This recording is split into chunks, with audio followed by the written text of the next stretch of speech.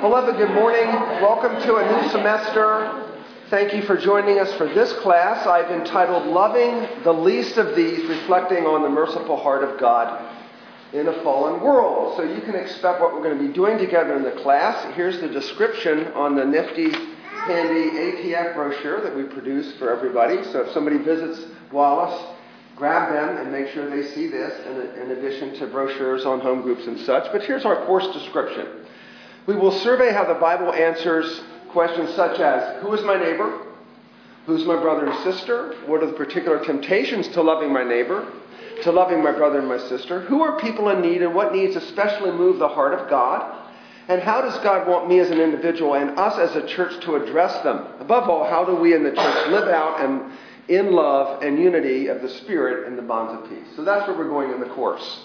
We're going to sort of play off at the beginning this final judgment scene from Matthew 25, and we'll get there eventually. You have a very full handout. I want to put all the scriptures in front of you.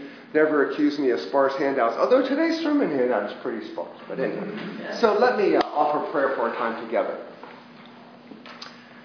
Father, what a privilege to gather together. I thank you for the precious and dear saints of Wallace Presbyterian Church. They're so precious to you, Lord. They're yours. And they've won hearts and won places in Janice and my hearts. I love these dear people. And it's just a precious calling to gather at this hour and look at your word. We're going to look at some pretty serious and heavy things this morning. It's in there for our good, to help, to encourage, to bless, to warn, to arrest us. And so where we're sleepy, awaken us, please. And where there's reason to be encouraged, do so by your Spirit. Above all, take the Word of God, plant it deep in us, inflame our hearts with greater passion for that which is of great concern to our God, transform our minds, we might take every thought captive to the obedience of Christ, thinking your thoughts after you, being kept from lies and deceptions and all the stuff of self that would lead us in a direction away from you. So in your mercy, come by your Spirit and teach us and help us. And we thank you for your presence. In Jesus' name, amen. Lesson 1. Jesus points us to the least of these. We will begin looking at our central text in Matthew 25 in a moment, but I want to give the larger biblical context for this text. And that is, somebody read for us the first little paragraph under A. Read loud so that those on the listening on the radio might be able to hear. Anyone, just jump in. What is on God's heart? What is important to him? As he seeks his glory to be reflected on earth by his people, what does that look like? We find out in his self-revelation the ways he acts, what he says, whom he looks upon with favor, what he judges in the end. So I'm kind of getting really, really basic here. What is important to the heart of God? Why do we need to ask that question, y'all? Joe? It needs to be important to us. Because that's got to become important to us. We want to move in sync with the living God. And life suffers. And God is not glorified to the degree we're not moving in complete concert with the heart of God. So this little thing, what does God judge in the end? What does that tell you? What God chooses to judge in the end tells you what? The thing that's most important to him. It's like, okay, this professor, you can guarantee this is going to be on the final exam. He really cares about this. It's going to be on the final exam. Beloved, you and I will have a final exam. We will stand before the living God and give an account for everything we do, think, and say. That's part of what we're going to discover this morning. So tease it out a little bit more. Somebody read the next two sentences for us. What fruit is he looking for in the final harvest of the earth? True doctrine, deeds of mercy. The 7 letters to the churches in Revelation chapters 2 through 3 give some answers. Okay, I'm not saying true doctrine is not important. True doctrine will enable you to do deeds of mercy for the right reason. But the final judgment looks like God is looking for how our behavior conformed to His will. Again, true doctrine is important. You all know that. So in view of the alienation plaguing this fallen world, God seeks the reconciliation of all things. One word to describe the effect of the fall. God creates this perfect world. Sin enters. The word that probably captures the problem, the essence of the problem, is alienation. We're alienated from ourselves. We're alienated from God. We're alienated from the creation. We're alienated from each other. Alienation. So salvation, the story of the Bible is God is undoing alienation, and the opposite then is reconciliation. So that becomes a litmus test to ask yourself, what about your life? Are there areas... Go ahead, Janice. Am I reconciled to God? Am I reconciled to God? Right. And then out from there. And everything flows from that. Okay? God is seeking the reconciliation of all things. And again, we live in an already, but not yet world. That work of reconciliation has begun, but it's not yet fully realized. We are waiting for the day when all things will be reconciled. But it has begun. And we'll see that the crux, literally the crux of that beginning work is the cross. We'll see that in a moment. So somebody read for us how that tees itself out in Peter's preaching in Acts 3:17-21. And now, brothers, I know that you acted in ignorance, as did also your rulers. But what God foretold by the mouth of all the prophets, that his Christ would suffer, he thus fulfilled. Repent, therefore, and turn back, that your sins may be blotted out, that times of refreshing may come from the presence of the Lord, and that he may send the Christ appointed for you, Jesus, whom heaven must receive, until the time for restoring all the things about which God spoke by the mouth of his prophets long ago. Thanks, Dorian. So there you have it. The prophets spoke of, number one, the work of Christ, his death and resurrection. What are you supposed to do in light of that? Repent. What comes from the presence of the Lord? Refreshing. Your salvation should, by the Holy Spirit, should bring you some measure of refreshing, should bring you a sense of the presence of the Lord. God has come near. In Christ, he's a holy God, is saved. And heaven has received Jesus, that's a reference to his ascension, until the time of the restoration of all things. When Jesus comes again, everything's going to be restored. Again, we are waiting for that, we're hoping for that, and this also the prophets testified to. So basically, everything important you need to know, the prophets said it was coming, it was going to happen. Promised, fulfilled. We've received promises, and so the whole structure is promise, fulfillment, but also promise, fulfillment. That's how there's a wonderful series of books written by DeGraff. What's his first name? Called Promise and Deliverance, and they're written to teach children, but all preachers use them for preparing sermons. Promise and Deliverance is the name of the. What's DeGraff's first name? Okay, I forgot DeGraff. That's his first name. Okay. So, somebody read then 2 Corinthians 5:17-19. Therefore, if anyone is in Christ, he is a new creation. The old has passed away. Behold, the new has come. All this is from God, who through Christ reconciled us to himself and gave us the ministry of reconciliation. That is, in Christ, God was reconciling the world to himself, not counting their trespasses against them, and entrusting us to the message of reconciliation. Therefore, we are ambassadors for Christ, God making his appeal through us. We implore you on behalf of Christ, be reconciled to God. Thanks, Jim.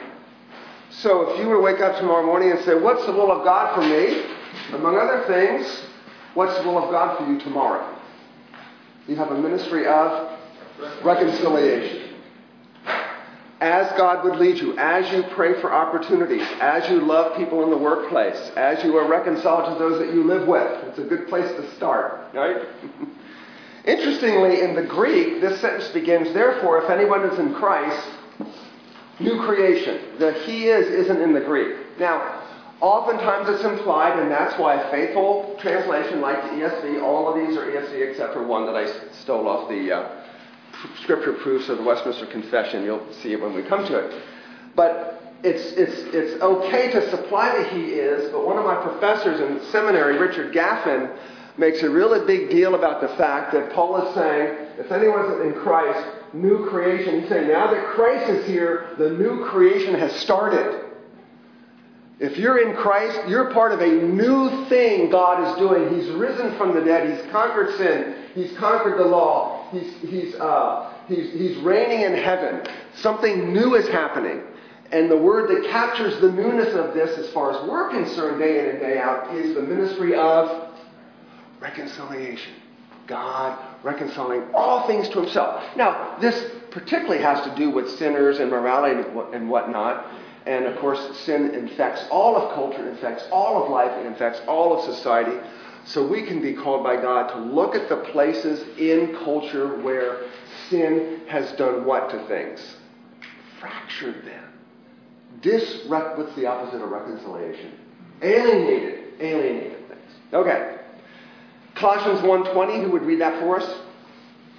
For in him all the fullness of God was pleased to dwell, and through him to reconcile to himself all things, whether on earth or in heaven, making peace by the blood of his cross. Okay, I said earlier that the cross then is the centerpiece. It's the linchpin of God's reconciling work on the earth. God has chosen the work of reconciling all things to himself through whom? Jesus. Through Jesus.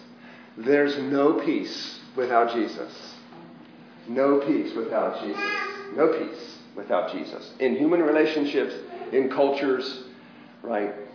Just never going to happen. Jesus, in his first preaching assignment, where it's recorded for us in Luke 4, he's in his hometown of Nazareth. Anybody ever been to Nazareth?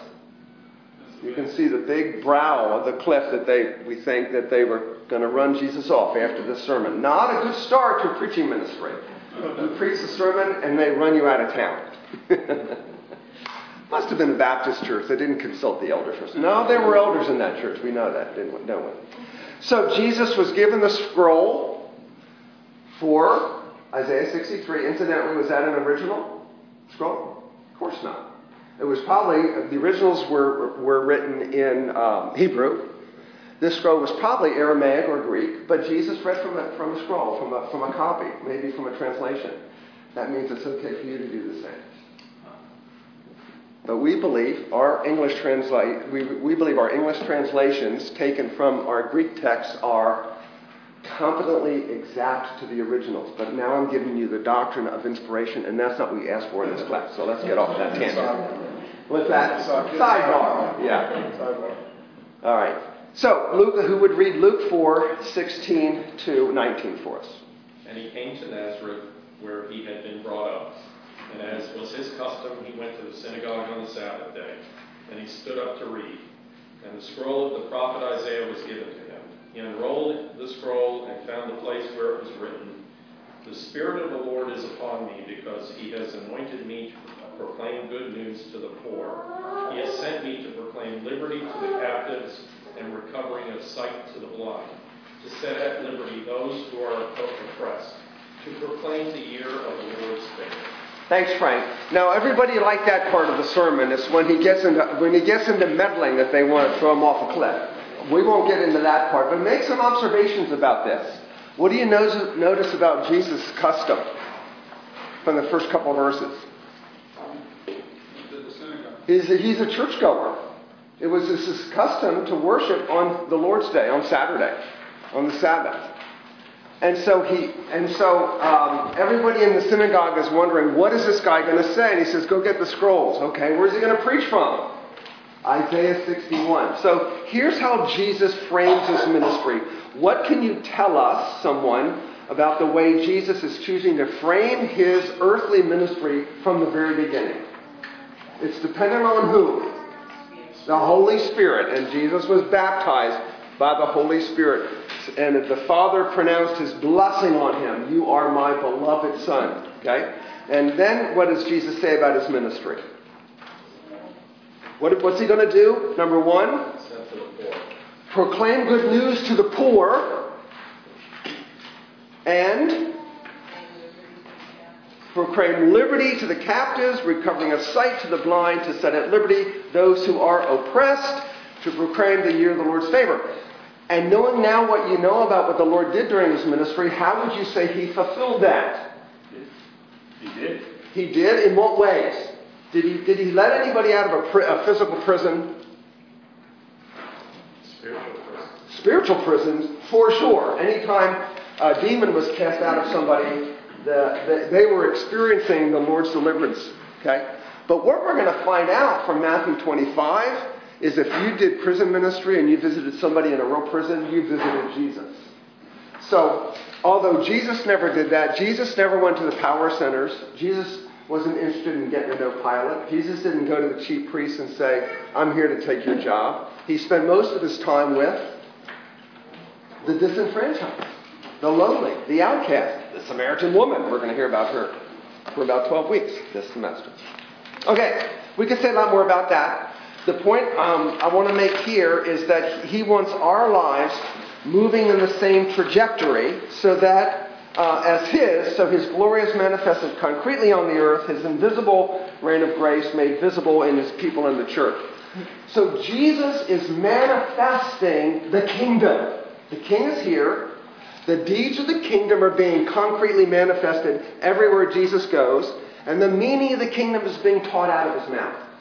And the question for you and me is, if this is the trajectory of the heart of God, this is the trajectory of my life, where are the places of dissonance? Where's the lack of continuity? Is it a question of holiness, generosity? Somebody read them for us. I have them on the handout for it. Holiness, generosity, self-interest. Well, that's the opposite. Just, what's that? Concern for the poor. Justice. Speaking truth. Say it again. Speaking truth. Speaking the truth. Exposing darkness, being light, and preserving, from being salt. You recognize those images from the Sermon on the Mount. Okay?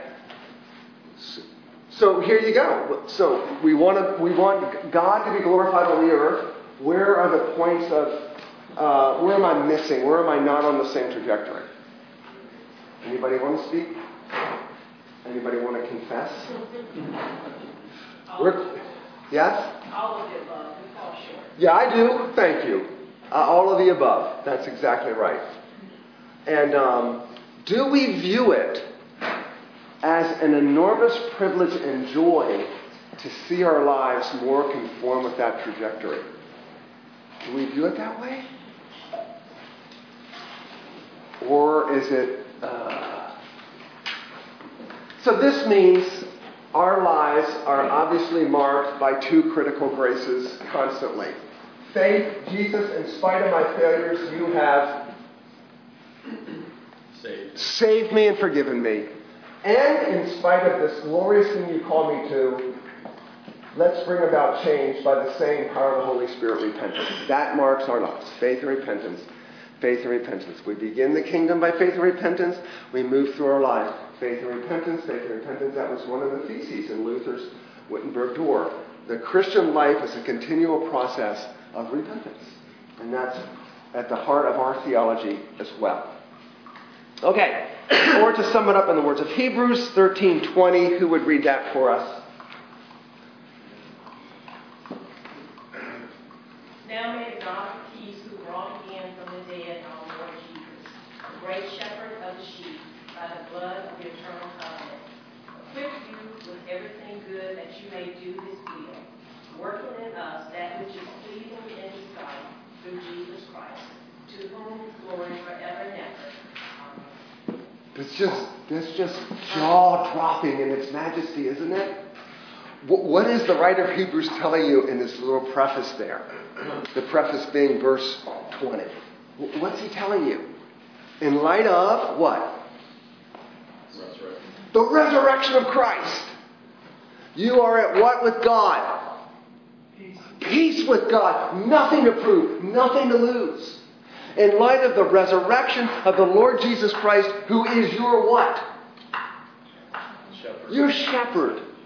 Your shepherd. He's leading his flock. And this is according to the promise of the eternal covenant. Then what does this God want to do? What's the key word there in verse 21? Equip you. How does God, according to Ephesians 4, equip you for ministry? Anybody know? I know you know. What? Sorry? Through His Spirit. You can't do anything of value apart from His Spirit. What's the official program of the Lord Jesus and His church for equipping ministry? Gifts and instruction. He gave us pastor teachers for the equipping of the saints for the work of ministry. The ministry of Wallace belongs to whom? God. God. It belongs to the people of God, not the pastors. Doesn't belong to the pastors. Pastors are to equip you for the work of ministry. Am I splitting hairs? You will find a next pastor, Jan, won't you? Trey, won't you? Who else is on the search committee? Raise hands. Rock. You will find your next pastor who is committed to the equipping of the saints for the work of ministry, who will join arms with the deacons, with the elders, with ministry leaders, so the ministry that's yours comes to fruition. And that ministry is described as everything good that you may do as well. And that ends up being what in God's sight? Pleasing. Oh, now you have a litmus test. Does this please the Lord? This word, this thought, this action, my giving, my sleeping, my rising, my working, my relating. Does it please the Lord? The God who is reconciling all things to Himself. Okay, so Jesus modeled what burdened God's heart. No surprise there. He is God in the flesh. That's exactly what we would expect. Somebody read for us this wonderful, what you might call a controlling verse in Matthew's Gospel, saying here's the trajectory of what you're going to be reading about Jesus is doing. It's a lovely summary verse of the ministry of Jesus. Somebody read Matthew 4:23-25. And He went throughout all Galilee, teaching in their synagogues and proclaiming the gospel of the kingdom and healing every disease and every affliction among the people. So His fame spread throughout all Syria, and He healed all the sick, those afflicted with various diseases and pains, those oppressed by demons, those having seizures and paralytics, and He healed them. And great crowds followed Him from Galilee and the Decapolis, and from Jerusalem and Judea, and from beyond the Jordan. Good job. So when God goes somewhere, what happens? What would you describe that? Good things. Good things. Reconciliation. Bodies are reconciled to the way they're supposed to work. Human beings are reconciled to the way God designed them. Are communities being reconciled? I don't know. We're going to find out about a city in Samaria named Sychar that had a revival because one woman met Jesus at a well on a hot day. It's just amazing what happened to that city. In fact, I'm not sure I know of any other city mentioned in the New Testament that had a revival beyond the Samaritan city, the city of outcasts. It's the one city that has a revival. We don't hear about revivals in Nazareth. We already heard what Nazareth did to Jesus. Jesus pronounced woes on Chorazin and Capernaum and all those cities because they rejected Him. It's going to be better for Sodom and Gomorrah in the day of judgment than those cities. What other city in the New Testament has a revival but the city of outcasts, Samaritans, unwanted, the unwashed, the unclean? It's just glorious. God is reconciling all things to Himself. Can you think of one Hebrew word that would describe what is coming as a result of those things? Shalom. Thank you, Catherine. The shalom of God is happening in lives, households, families, human psyches. And notice verse 25. Somebody read that again for us. What's the result of this? And great crowds followed him from Galilee and Decapolis, and from Jerusalem and Judea, and from beyond the Jordan. Okay, thank you. Now, is that surprising or unsurprising?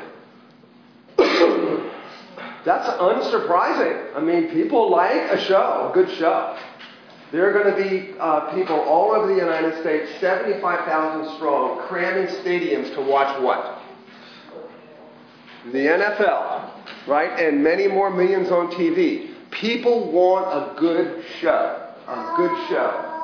And look, would you go if you knew there's a man showing up down in College Park this afternoon who's going to heal people and raise the dead? Would you want to go see that? Probably.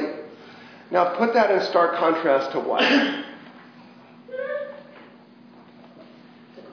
3 years later. What happened to the cross, Janice? He was abandoned, even by his inner circle. Even by his inner circle, they all ran. Granted, his mother is there with a couple of women. Women get the best showing at the cross. they're loyal to Jesus. But where are all these crowds after the crucifixion? Where are the crowds? And Christianity begins like a mustard seed, this tiny thing planted in the ground. He just starts with 12, and we see hundreds and thousands converted at Pentecost, but it starts very small. These crowds have dissipated. So it's possible to be very interested in the things God does, but not interested in God himself. Make sure that's not you. So here we come to our launching passage, which I'll have a lot more to say about as we proceed through the next couple weeks. So I just want to tip my hand there. I'll have more to say about it than at this instance. But somebody read for this our passage. It's clearly fulfilling the vision of the Son of Man in Daniel chapter 7. Clearly, the allusion to the angels is probably an allusion to Zechariah 14:5, and all the nations gathered to God, probably a fulfillment of Joel chapter 3, 1 through 12. All right, that said, who would read for us our key passage to launch the course, Matthew 25, beginning at verse 31. When the Son of Man comes in his glory, and all the angels with him, then he will sit on his glorious throne. Before him will be gathered all the nations, and he will separate people one from another, as a shepherd separates the sheep from the goats. And he will place the sheep on his right, but the goats on the left. Then the king will say to those on his right, "Come, you who are blessed by my Father, inherit the kingdom prepared for you from the foundation of the world. For I was hungry, and you gave me food. I was thirsty, and you gave me drink. I was a stranger, and you welcomed me. I was naked, and you clothed me. I was sick, and you visited me. I was in prison, and you came to me." Then the righteous will answer him, saying, "Lord, when did we see you hungry and feed you, or thirsty and give you drink? And when did we see you a stranger and welcome you, or naked and clothe you? And when did we see you sick or in prison and visit you?" And the king will answer them, "Truly I say to you, as you did it to one of the least of these my brothers, you did it to me." Then he will say to those on his left, "Depart from me, you cursed, into the eternal fire prepared for the devil and his angels. For I was hungry, and you gave me no food. I was thirsty, and you gave me no drink. I was a stranger, and you did not welcome me. Naked, and you did not clothe me. Sick and in prison, and you did not visit me." Then they also will answer, saying, "Lord, when did we see you hungry or thirsty or a stranger or naked or sick or in prison and did not minister to you?" Then he will answer them, saying, "Truly I say to you, as you did not do it to one of the least of these, you did not do it to me." And these will go away into eternal punishment with the righteous, but the righteous into eternal life. Thanks, Frank. So how are you feeling? How are you feeling, having heard that? Really? How are you feeling? Okay. Good. You're good? Glad to be here. Great. This is an encouraging passage. It is. Good. Any special reasons why? Because Jesus is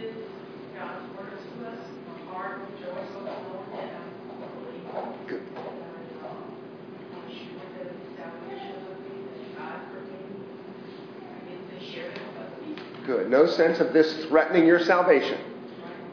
Good. Thank you. Any other emotions?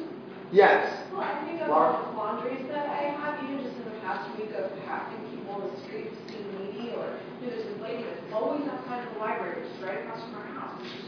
And you have this inner dilemma of, I give money knowing that I don't know what she's going to use it for, and I don't want to be using some drug habit or something, and then you see passages like this, and you think, oh, when she walks with you, how am I supposed to be in school with her? And what does that look like? And am I going to be one of these who did not do it unto the least of these? Good. So it raises questions in your mind. You immediately want to know how to apply this. And Michael? Obviously, context has a lot to do with things, but it's a little conflicting. Reading this, it almost makes it seem like, hey, as long as you do these things, you're good to go. Catholicism, works-based, but taking it out of context, obviously, that's the way it's seen. I don't know. This makes it seem like if you do these things, when you get to the final judgment day, hey, man, whatever you believe is cool, as long as you did these things. So a superficial reading might seem it's works, righteousness, salvation, doesn't it? So that's a fair observation. Did you see any significant word in the text that would save you from that interpretation? And obviously we know it's not. Everything about the Bible is salvation by grace through faith, right? But I'm sympathetic, Michael. You read this and you go, wow. Is there a word in the text? I think verse 34.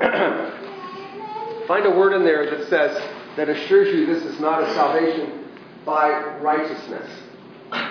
You who are blessed by my Father. Okay, blessed. That's getting it at it. And what's the next thing?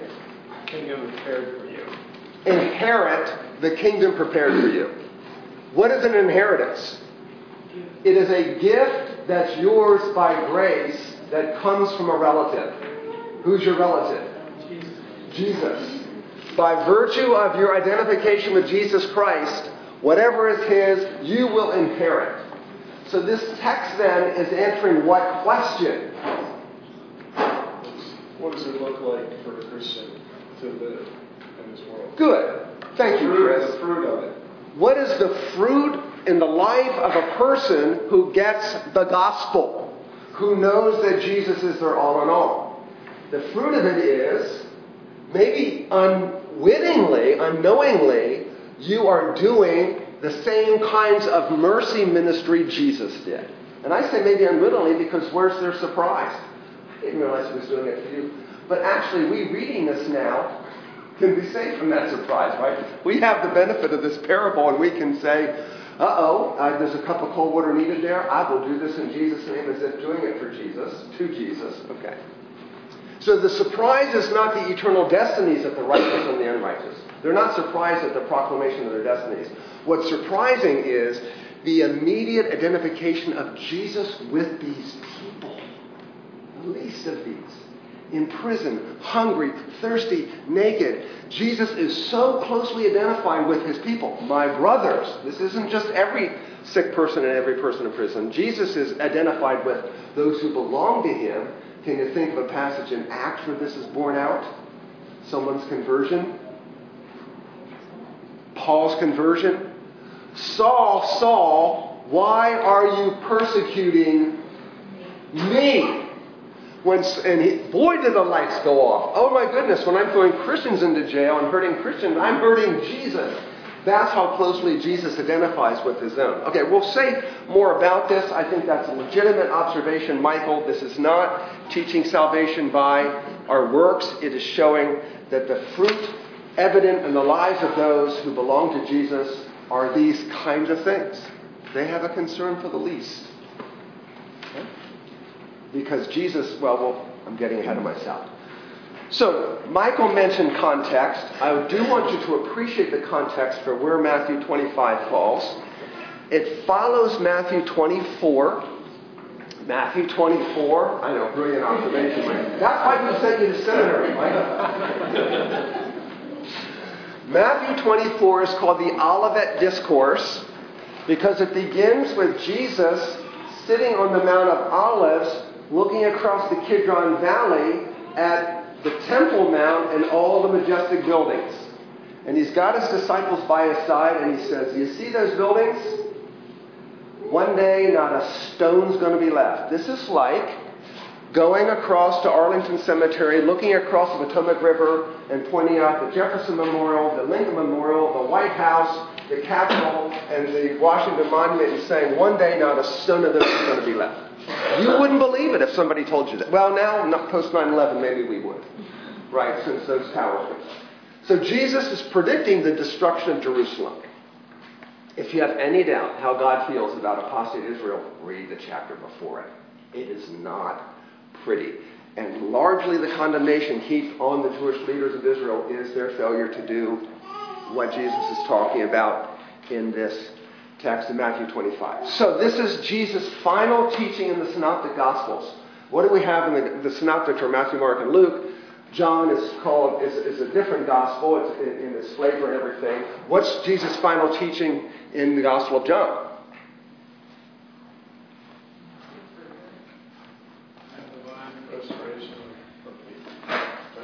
Does it kind of end in 17? They rose from there and then went off, right? What's on Jesus' heart in 17? Unity of God's people. Prayer for unity, that they be one even as we are one. That's what it ends. And that's not a public teaching, as it were. That's a private teaching. So is the Olivet Discourse, for all we know. It's just the disciples gathered. But in John, his last teaching we have in John 17 is his pleading for unity. Here he's predicting the destruction of Jerusalem because Israel is apostate. And just so you know, this prediction was completely fulfilled in 70 AD when the Roman general Titus surrounded Jerusalem and razed it to the ground. The only thing you can see that's left are some foundation stones on the Wailing Wall. If you've been to the Wailing Wall, people will see you face the Wailing Wall. If you look down here, you can see a few foundation stones. That's it. That's all that's left. And unfortunately, there's this big mosque on the where the temple was, and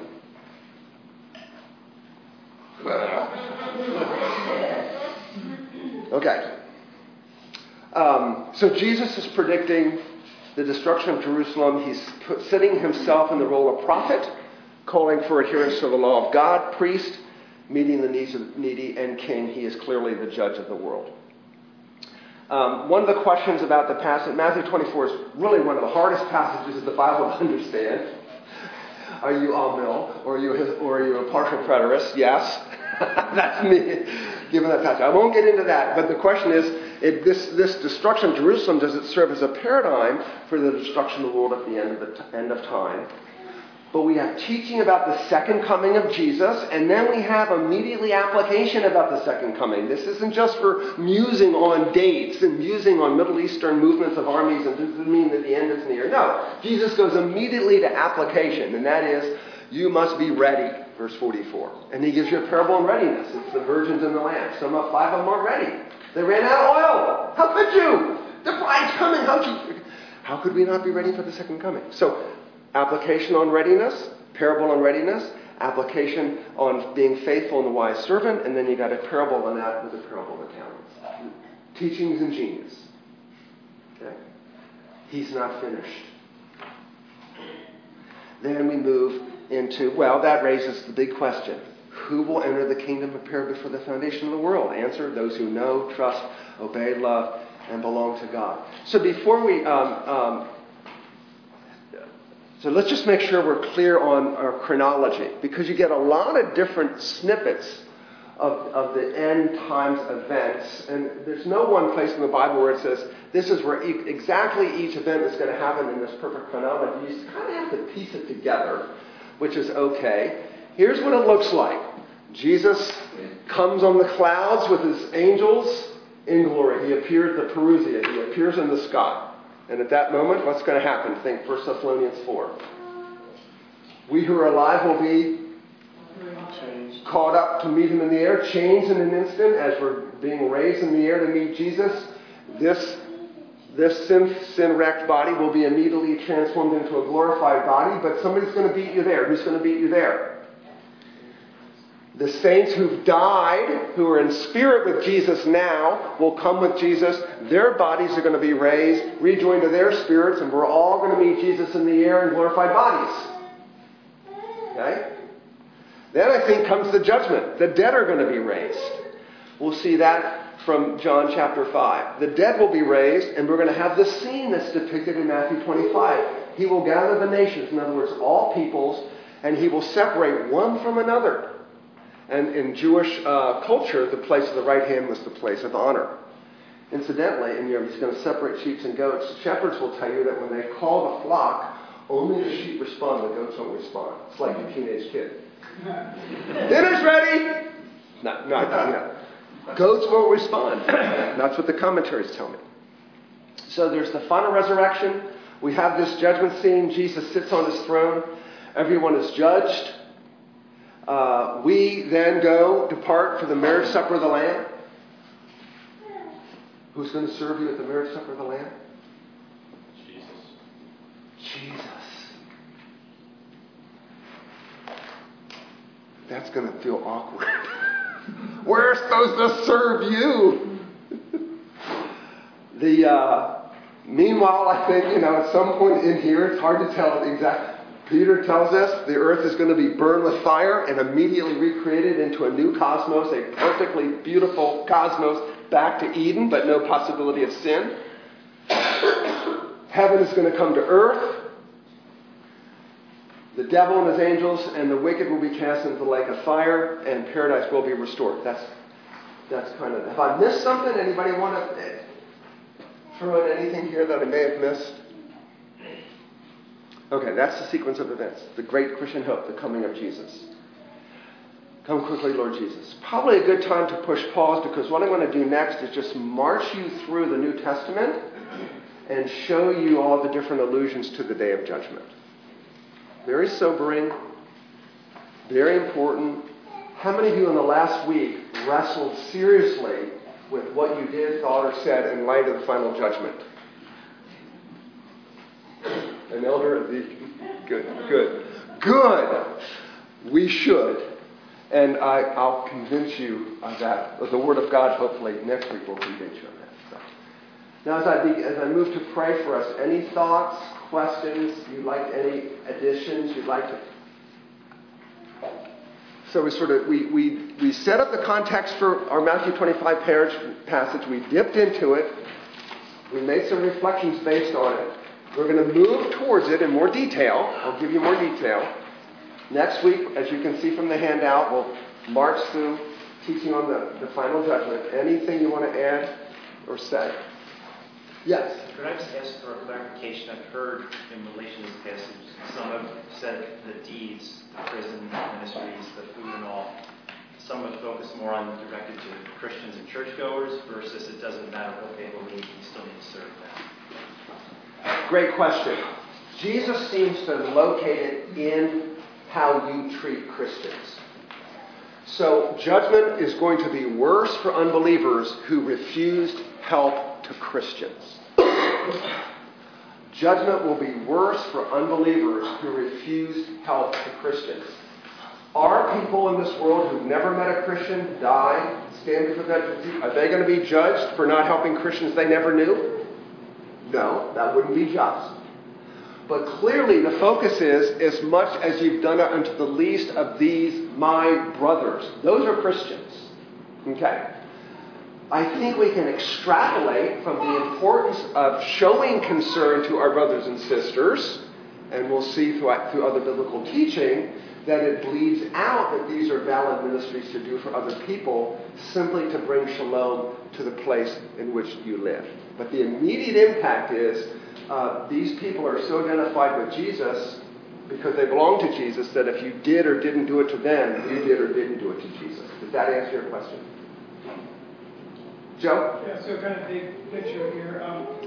The Mary is the day of judgment, but it's one of those things we understand that our sins are judged on the cross, so imputed to him, and yet we're going to be judged. Yes, we'll get to that next week.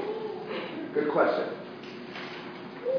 You will be judged for everything you do in the body. The Bible says it again and again and again.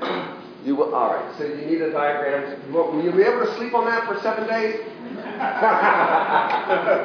All right. This is where we're going. It's a great question. It's an immediate question that's raised. So, look at my diagram. There we go. Basically, the Bible says you'll be judged for every good and bad thing. So, believer, will you be rewarded for all the good you've done? Clearly. And I would say most serious believers, that is not their motivation. Their motivation is, thank you, Jesus, for saving me. I want God to be glorified in my life. That is the principal motivation. Nonetheless, we are promised to be rewarded for what we do. What about the bad things believers do? Our confidence, the only reason we have hope, the only reason we have joy, as our dear sister said, she has peace and a joyful every day, is Christ has borne the judgment for what we've done bad. We will also forfeit whatever reward was associated with that.